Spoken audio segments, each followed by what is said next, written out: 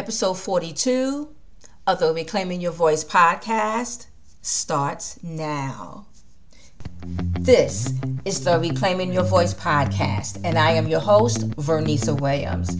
If you struggle with low self-worth and fear, desire to discover God, reclaim your voice, and live your core values, you are in the right place. Why? Because in this space, we believe that honoring your needs and discovering your values and core values will begin your journey towards healing and reclaiming your voice. I am so excited to be back on the podcast because of the feedback I received regarding a recent blog post that's live on reclaimingyourvoice.com. I feel the urge to share it with all of you because even though I would love it if you were to visit the website at reclaimingyourvoice.com and follow me on Instagram. I'm also on Facebook. I'm doing a little bit more traction on Facebook, so you can check that out, all under the name of Reclaiming Your Voice. I am aware some podcast listeners may not go on social medias, so I want to bring this to you. Today we are going to talk about insecurity versus secure in. Insecurities versus secure in. When we think about insecurities, we all have them, right? We deal with them on a daily basis or whenever something comes up. Insecure. I'm quite sure you hearing me say it may bring up some memories, and you may be nodding your head right now.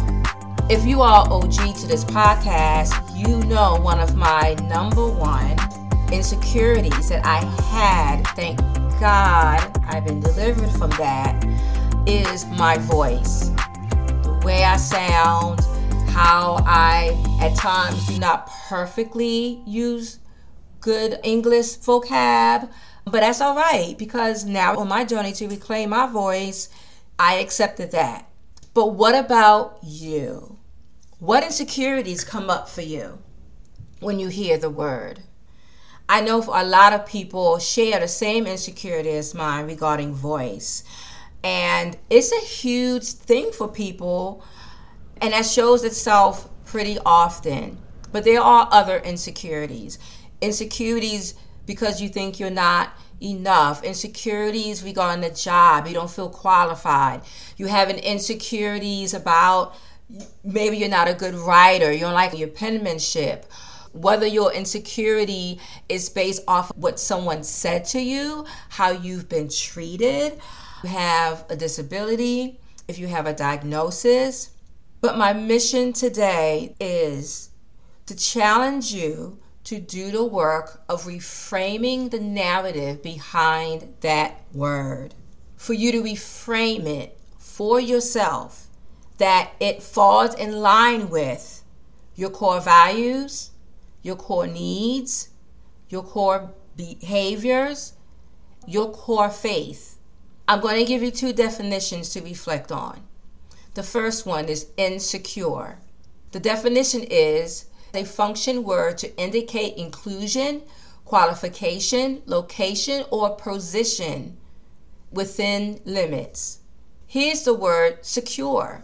Fixed or fastened so as not to give away, become loose, or be lost. This word is also to fix or attach to something firmly so that it cannot be moved or lost. My visual, when I think about the word secure, is a key inside of a door. We have our own meaning of what causes us to feel secure. We are secure in a job. We ain't going nowhere. We are secure with the money that is in our bank account. We are secure in what we bring into relationships. You are secure in your education. However, regarding your insecurities versus secure in, I want to challenge you to give those insecurities to God, to transform that way of thinking so you can become secure in Him. Secure in Him. What if you were to lose all of your possessions? That gives you a sense of security. 2020 taught us many lessons. One of the lessons I believe would be the top 5 is everything that we considered our normal, everything that we held secure, any moment it can be taken away from us. For some of us, it didn't take 2020 to feel that way. However, moving forward on this journey to reclaim your voice, what are you willing to do regarding your insecurities? What does God say about your insecurities? I'll tell you one thing. He is not moved by our insecurities. What we see as less than, insignificant, not enough, God does not see it that way, because He can do amazing things with what we consider less. Our insecurities has us feeling like we are not worthy. Our insecurities placed us in this box we cannot come out of. Our insecurities keeps us on the rat wheel. Our insecurities keep us under the glass ceiling. Our insecurities keep us from making the decision to take one step forward. No matter the insecurity, no matter what you see in your life as less or not enough, when we are in a space walking in our insecurities, it is fear attached to that. Because fear is telling you, because of your insecurities, you cannot ... or fill in the blank. But to have security in God, to be secure in His love and who you are in Christ, will drive out the fear, causing you to not feel secure in God. When we place our identity in people and in things, when we are in a season of grief and loss, and we ask ourselves that question many of us has wrestled with, what do I have now? I have nothing left. The missing component is knowing that you have security in Christ.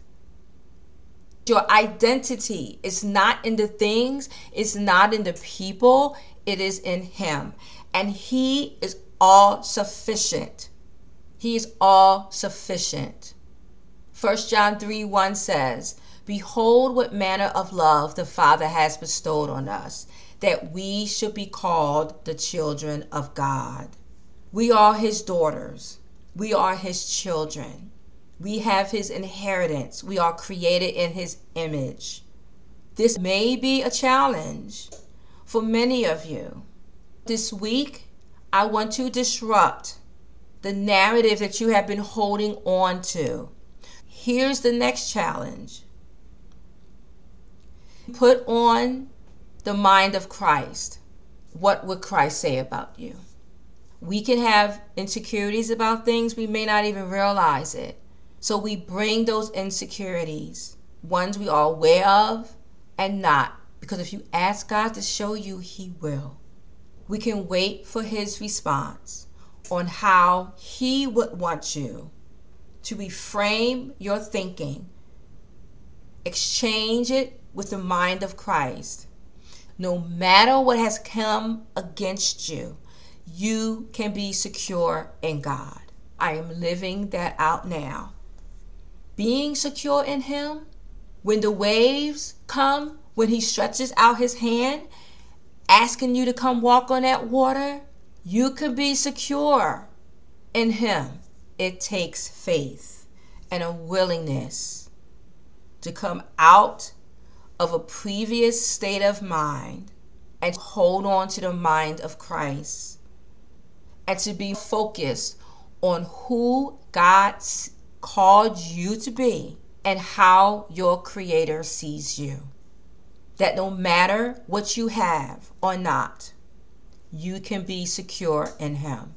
One of my favorite Bible examples is Paul.